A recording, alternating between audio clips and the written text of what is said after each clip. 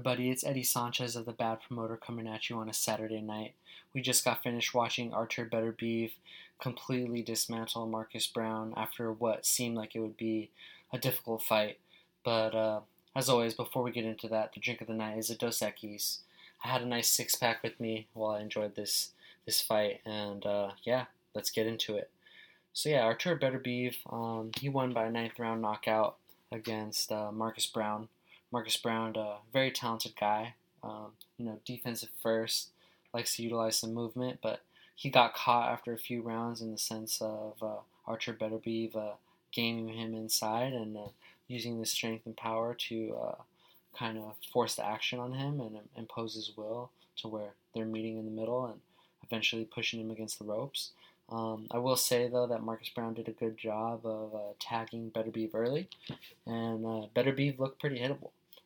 His face was pretty bruised up early on, and I think the incidental headbutt ended up playing a minor factor in terms of Beterbiev getting tagged.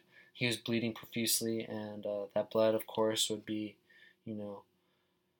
hurting his vision a little bit, and might affect his motor skills in terms of his read and reacting, how he's going to move around and maneuver during a fight. So, we got a sense that tied in with the fact that he's, starting to get up there in age. He's 36 years old, about to be 37. Yeah, he looked pretty hittable, and, there's guys out there, namely Dimitri Bivol, the winner of Joe Smith Jr. vs-Callum Johnson, and Canelo Alvarez. They're looking at this fight tonight, and, they're saying, like, hey, yeah, I can probably take this guy. But that's not to say Beterbiev isn't class. He just won his 17th fight. He's undefeated. All fights have been won by knockout. And yeah, he looks good to go. He's going to need some time, of course, to fix that cut on his forehead. For sure going to need some crazy stitches for that. But, we'll see him again, hopefully by the end of the year. You never know with this light heavyweight division. They like to take their time and, sit on the sidelines a little bit. But I think we'll get him out there again. I mentioned Bivol. Last week he had a pretty uninspiring and uneventful win. He's kind of known as the boogeyman within the division. But I think a lot of that also has to do with the fact that, largely besides, like, say, Joe Smith Jr. Actually, no, he's fought some good guys. I think as of late, when people have been asking for the Beterbiev fight, I think people just kind of look at his opponents and they're like, I don't know about this one. I don't really, not necessarily they don't care, but it's clear that everyone wants Beterbiev versus Bivol. But likewise, there's a lot of people who want Beterbiev versus Joe Smith Jr. And Joe Smith Jr. has a fight on January 15th against Callum Johnson. That's going to be really telling to see how Joe Smith Jr. can handle a guy like Callum Johnson. Once he's kind of stepped up in class to face Dimitri Bivol. Not to say he got outclassed, but the skill difference between the two, it was pretty notable, and he ended up losing that fight by a wide margin. Of course, his power was still felt, and Bivol was first to acknowledge that, but it wasn't enough to obviously win the fight or make an imprint in terms of keeping him on the same par. I think a lot of people look at him as a minor step below Beterbiev and Bivol, but in that same breath, you take a guy like Joe Smith Jr. who's tough as nails, is a guy that isn't afraid to mix it up with you. He's relentless in terms of his output. I think you match him against Artur Beterbiev, and you're going to get a firework matchup. And the way Beterbiev looked tonight in terms of him being a little more hittable, there's a lot of potential for a quote-unquote upset there. So that's a potential unification fight that I'm looking forward to as well. Of course, he needs to handle business against Callum Johnson first. But, if I had the option of Beterbiev versus Joe Smith Jr. or Beterbiev and Bivol next, I would personally rather see the Joe Smith Jr. fight. I think that would be a nice ESPN pay-per-view. It's pretty much guaranteed to get a knockout out of that fight, just given both of their skill sets and both of their power. And yeah, I really, really want to see that fight. Now, of course, everyone is talking about Canelo Alvarez because, he's number one pound for pound.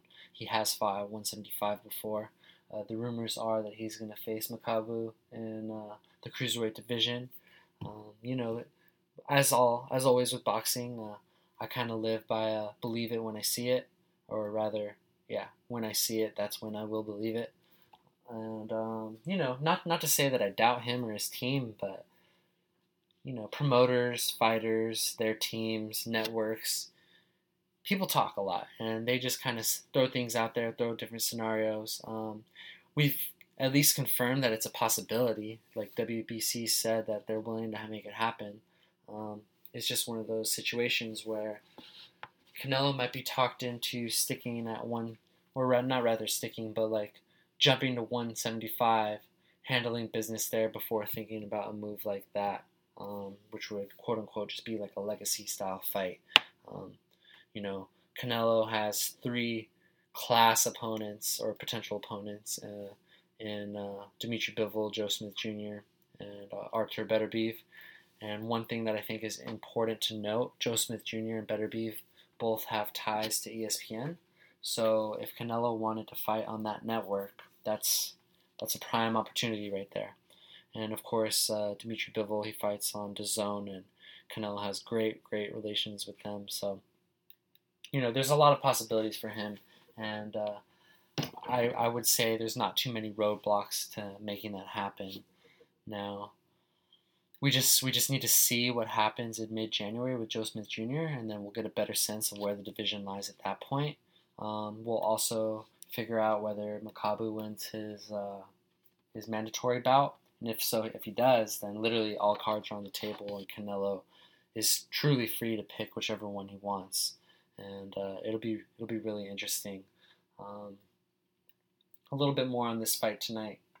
Artur Beterbiev, man, he's awesome. Like his power, his relentlessness, just his ability to not get discouraged when it seemed like he was getting hit a little more than he's used to.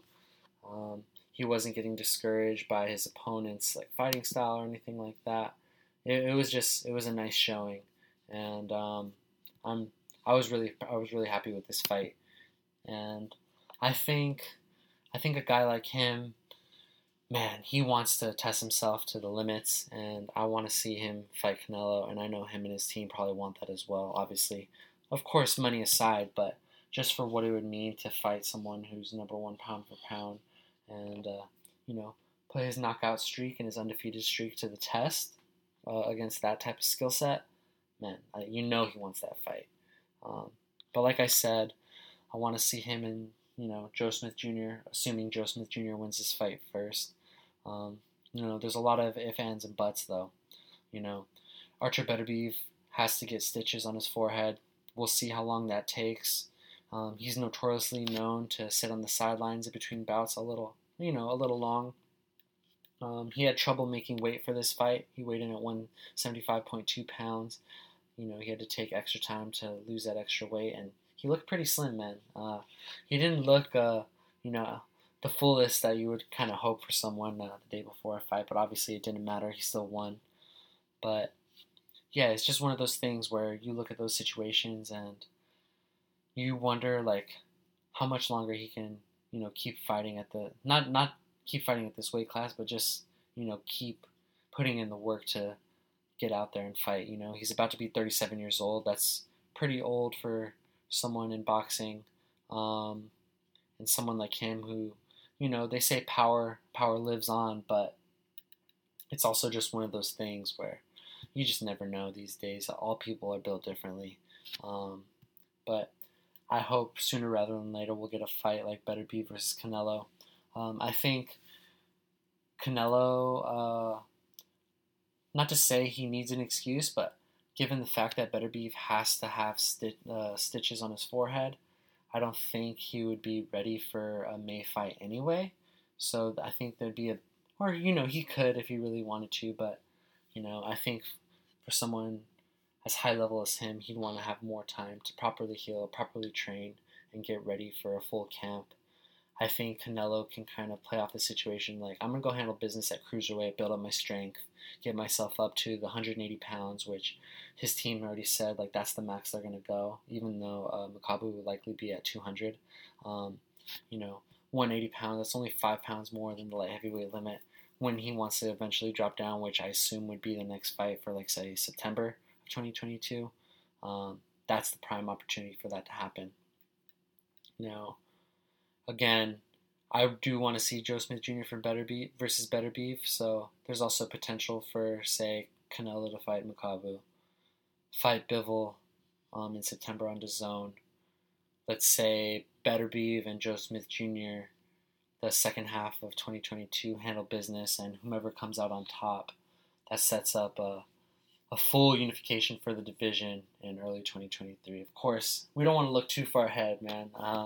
2022 hasn't even started yet. We still have a couple more days in this year. But, as always with boxing, it's kind of hard to not look ahead. You always got to think of what's on the other corner. No stone is ever going to be left unturned. And, yeah, there's a lot of potential out there. One more thing before I go. Just want to finish off with Jake Paul-vs-Tyron Woodley II tomorrow night. That's going to be, one of those interesting bouts. Of course, it's not going to be on the same level of class as Beterbiev's fight. Jake Paul's a YouTuber. Tyron Woodley is a ex-UFC fighter. But, as always, it's one of those things that's really good for the sport in the sense of viewership. And a prime example, Amanda Serrano is going to be on the undercard. And this is going to be a really good opportunity for people to really see her skill set. And I think, putting a really good woman fighter out there on a fight on this magnitude in terms of the amount of viewership and press it's going to get, it's going to be a really good opportunity for women's boxing in general. And, that's one thing that you can always look to. You can be negative and be like, hey, like, I don't know if he deserves, getting a fight on Showtime pay-per-view, so on and so forth. But, he's at least putting, when I say he, I mean, honestly, everyone involved in putting this type of bout together. Steven Espinoza, Jake Paul, Tyron Woodley, all their teams.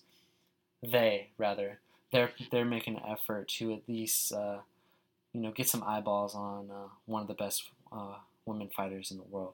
So I'm definitely gonna tune in tomorrow. It's gonna be very interesting. But as always, thank you for a great night, and man, let's sleep good knowing that we saw a great fight out of Beterbiev. All right, everybody, keep up with me on thebadpromoter.com, and as always, check us out on Twitter and Instagram at thebadpromoter.